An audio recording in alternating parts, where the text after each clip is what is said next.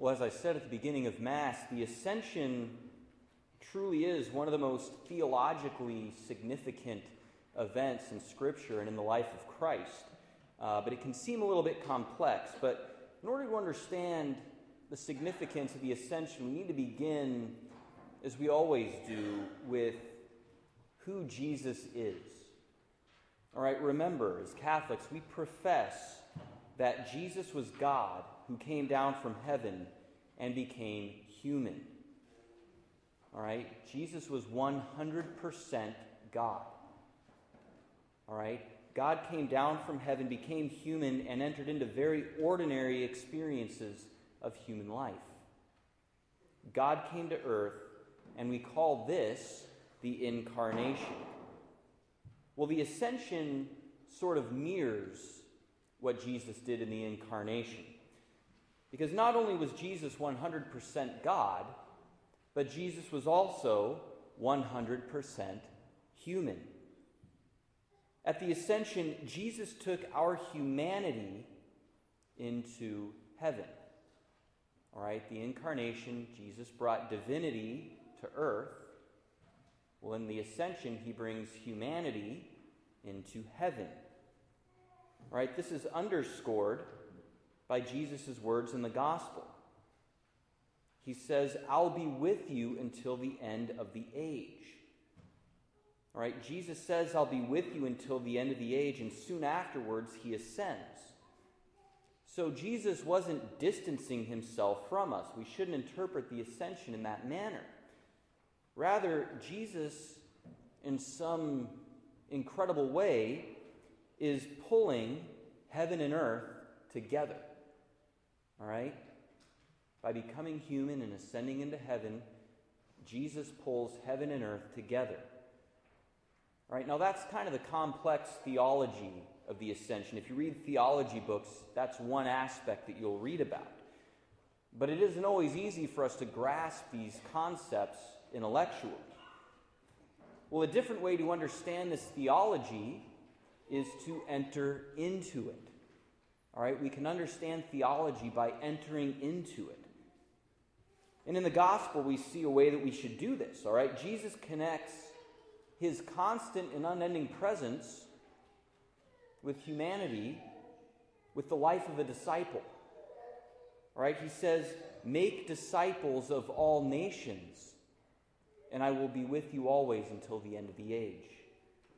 All right, so discipleship is connected with God's presence. And a disciple, which is something that every single one of us is called to, every single one of us who's been baptized and who's entered into the life of Christ, we're called to participate in this. All right, a disciple is a person who experiences the Incarnation and the Ascension in life. Put another way, a disciple is a person who makes the closeness of heaven and earth very visible. All right, disciples experience the joy of heaven even in the midst of suffering.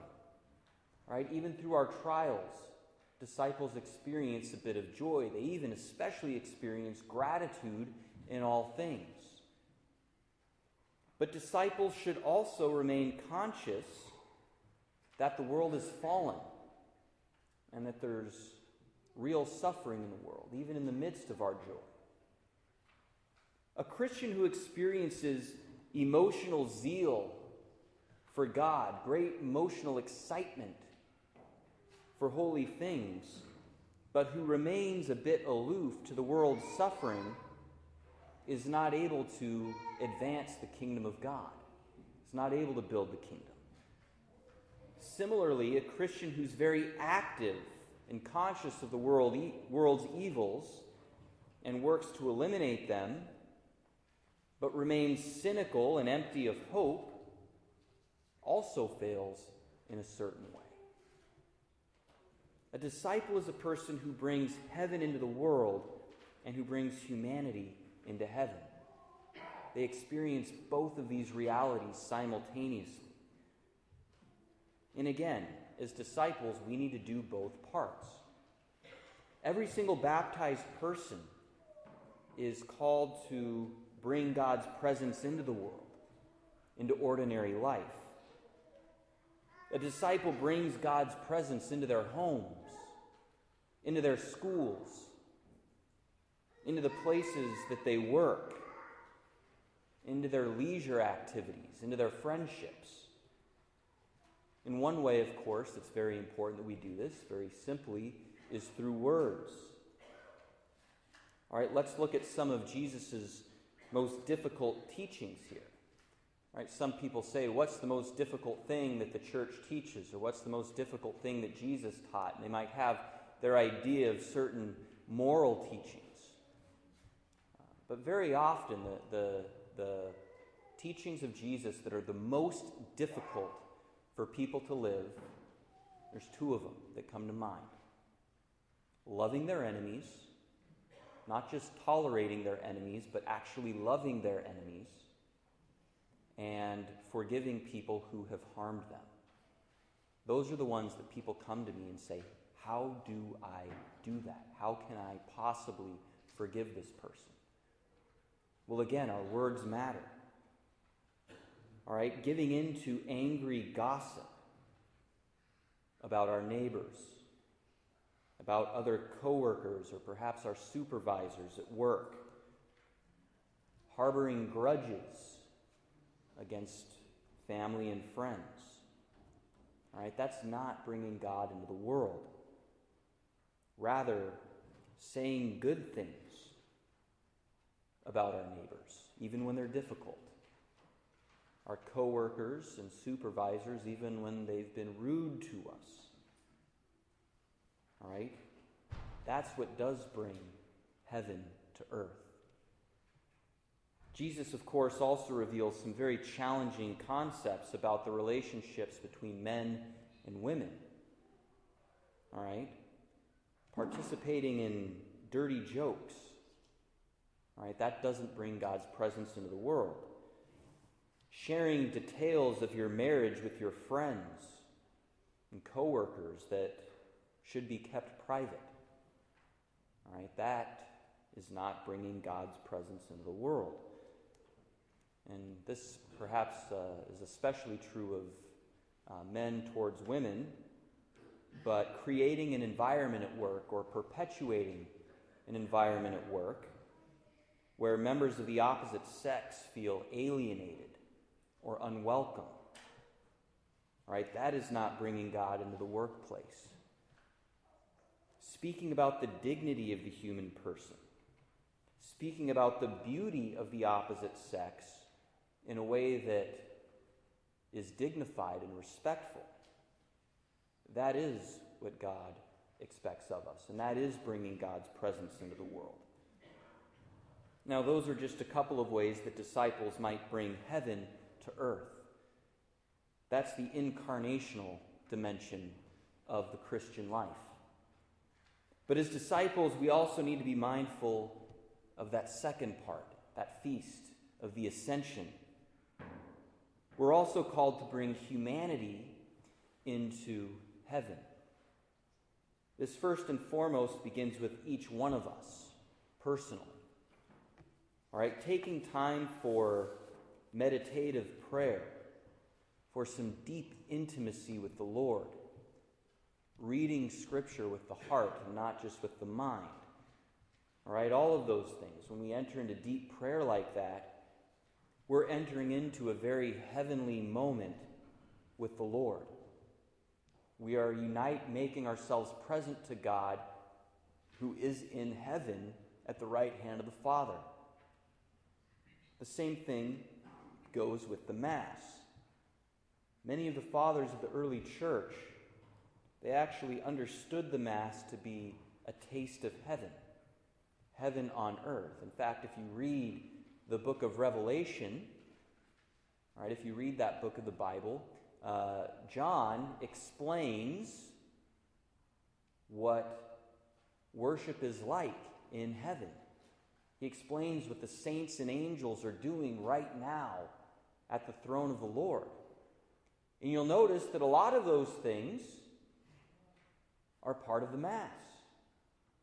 incense, candles, people dressed in white garments. That's why the Mass sort of developed the way it did. It was to actually reveal a little bit of that heavenly worship that we see in the book of Revelation. Many of the fathers of the early church, again, understood the Mass to be a little taste of heaven on earth. And so when we go to Mass, we're actually entering into a very sacred and heavenly moment with the Lord. When we take that time to pray and attend Mass, we're taking humanity with us into heaven. We're taking our own human nature with us, our own bodies into heaven.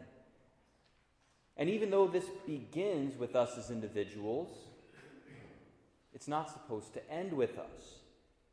As disciples, we need to bring others into heaven as well. This, of course, has to do with parenting. Parents, that's why we encourage our children to foster a life of prayer. Okay, good prayer habits. That's very important. We're teaching our kids to make themselves present to God who's in heaven. But it even goes beyond family. As disciples, we need to proclaim the kingdom of God to other people. That's why the very last words of the Mass are often, "Go and announce the gospel of the Lord." That's the one I usually say at the end of Mass. And I'm not just saying it as empty words. I actually want you to go and proclaim and announce the gospel. And I want to encourage you, perhaps especially this week, to take that seriously. I want to encourage you to announce the kingdom of God to somebody. Maybe it's a particular person, a family member or a friend who used to go to church regularly, but who doesn't go anymore. Okay, maybe not even a Catholic church. Maybe it's someone who went to a different church and has stopped attending. Announce it to them. You know, technology has given us a lot of opportunities to announce the gospel. You know, social media, unfortunately, is not always used in a graceful manner. Very often, I think it does more harm than good. But while it's here, we can use it in a graceful manner. What if you simply said on one of your social media accounts, "Going to Mass has been a positive and uplifting experience for me. And I think Mass can be a positive experience for you as well. If you'd like to go with me sometime, please let me know. I'd love to take you." Now that might sound simple. I promise you, if that's what you say, you don't sound like some kind of weirdo by saying that. You sound like a calm and sincere person who knows that life is difficult, that life is hard, but that you found a reason for hope, that you found some good news. You sound like somebody showing people that heaven is not as far away as we might think. You sound like a person who understands that God has come down from heaven and became human, but that God has also taken our humanity with him into his kingdom, where he makes us present to the Father in all of his glory.